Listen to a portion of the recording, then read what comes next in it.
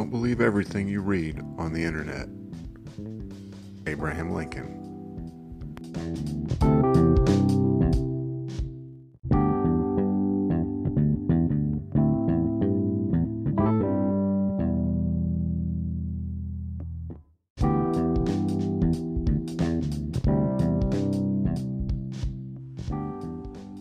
Welcome to the Revisionist History Podcast, where we set the historical record straight, no matter who it might offend. I'm Paul. As you all know, I start every episode with an epigraph, a quote from a historical figure or historian that ties in with the episode itself. Somehow, even though I look up a new quote for every episode, I've never talked about one of the most egregious aspects of revisionist history: misquotes, misattributed quotes, and outright false quotes that are ascribed to famous figures. The so-called quote at the start of this episode sums up the problem pretty well, but let's look a little closer at the problem anyway. We'll talk about some reasons this issue happens at all, and then correct some of the more famously wrong quotes. Now, the main reason for so many erroneous quotes, in my opinion, is simply laziness. Someone sees a quote by, say, Gandhi. It sounds like something he might have said, and it'll get lots of likes on social media if they share it, so why bother doing any research to see if it's accurate? I mean, if you can't trust something you see on Facebook, who can you trust? If even the quotes aren't accurate, what's next? Russian meddling in our elections? I think we all know that could never happen in such a smart, technologically advanced society, right? Right? Anyway, besides laziness, the next biggest reason for the misquote, false quote problem goes hand in hand with the Russian meddling question. People from both sides of the political or sometimes religious spectrum will use quotes famous people never said in an effort to advance their particular position. If Abe Lincoln said it, after all, it has to be the gospel. Except that Abe never said it, so... Now I realize that some of these were meant to simply be humorous, like the Lincoln Internet quote. But even those can take on a life of their own, with a public no longer prone to critical thinking. That said, here's some of the most famous things famous people never said. Number 1. I fear all we have done is to awaken a sleeping giant and fill him with a terrible resolve. Admiral Isoroku Yamamoto, following the Japanese attack on Pearl Harbor. I put this one first because it's one I believed myself until very recently. I first heard the quote watching the film Tora, Tora, Tora, a movie I've said before is one of the most accurate historical films ever made. Well, as accurate as the film was, it turns out that they got one thing very wrong, and that was the Yamamoto quote. In fact, though the screenwriter and producer of Tora, Tora, Tora insisted they had seen the quote before, there is no evidence of it before the 1970 film was made. The closest thing to this quote Yamamoto ever said appears to be from a letter in which he wrote that there was no pride in having, quote, smitten a sleeping enemy, end quote. This was likely in reference to the fact that the Japanese diplomats did not deliver the Japanese declaration of war against the United States until after the attack began. He went on to say that in striking a sleeping enemy, the attacker should feel shame. Yet the quote from Tora, Tora, Tora took root in the national consciousness as proof that Yamamoto was actually against war with the United States. As a proud, determined Japanese naval officer, this view is most unlikely, but the quote causes it to live on, from mentions in scholarly historical journals to the horrible 2001 film Pearl Harbor. Bottom line, he never said it. Number 2. Lafayette, we are here.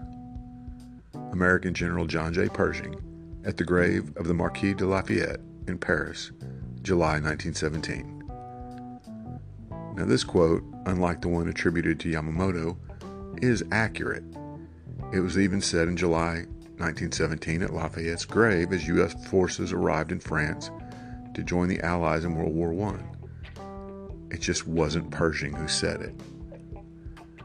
Pershing did speak briefly at Lafayette's tomb, but just before he did, a member of his staff, Lieutenant Colonel Charles E. Stanton, spoke as well.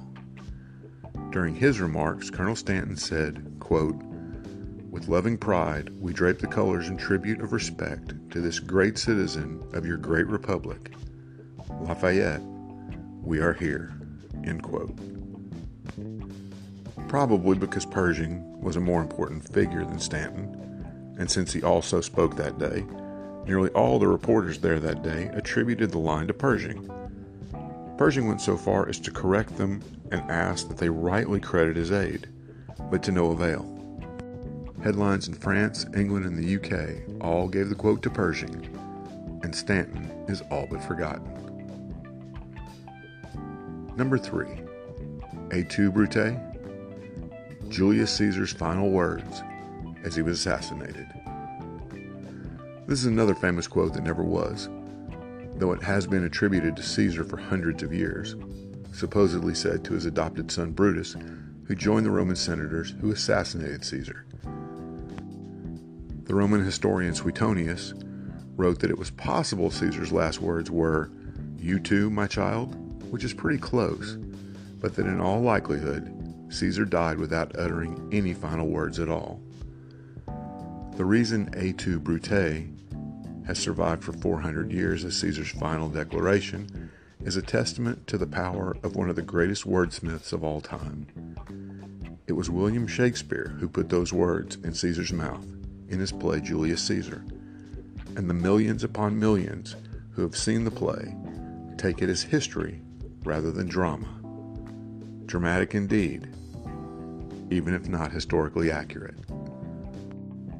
Number 4. Let them eat cake. Marie Antoinette, Queen of France. Our final erroneous quote for this episode is another that has endured for centuries while being completely false. Allegedly, when the French queen was informed that the poor masses of Paris had no bread, she callously replied, "Let them eat cake." The problem with the idea that Marie Antoinette said this is that the line comes from Rousseau's autobiography, published in 1765 when Marie was only 9 years old and before she became queen. The biography actually states that a, quote, great princess had said, quote, "Let them eat brioche," when told her people were starving. This great princess was most likely Maria Theresa of Spain. But when the revolution began in France, it was attributed to Marie Antoinette as evidence that she and all of the royalty cared nothing for the people they ruled, as well as justification for her eventual execution. Now, Marie was popular with the French people when she first became queen, but her membership in the Austrian royal family made her, in the eyes of the revolutionaries, a threat to their new republic. She had to be eliminated, and this falsely attributed quote made that all the easier. So that's 4 quotes from famous historical figures that they never actually said. There are many more, as I'm sure you already know. So stay vigilant, especially when sharing such things on social media. It may appear to be a very small thing, and in many cases it is, but in others, it absolutely is not. We should strive for historical accuracy in all things, even the quotes we share. Have a great week, everybody. We'll see you next time.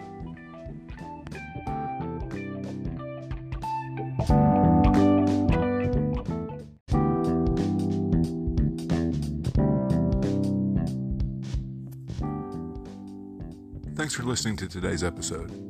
I hope you found it both informative and entertaining. If you'd like to help us keep episodes like this coming, please consider clicking on the Support This Podcast link in the show notes. Thanks a lot.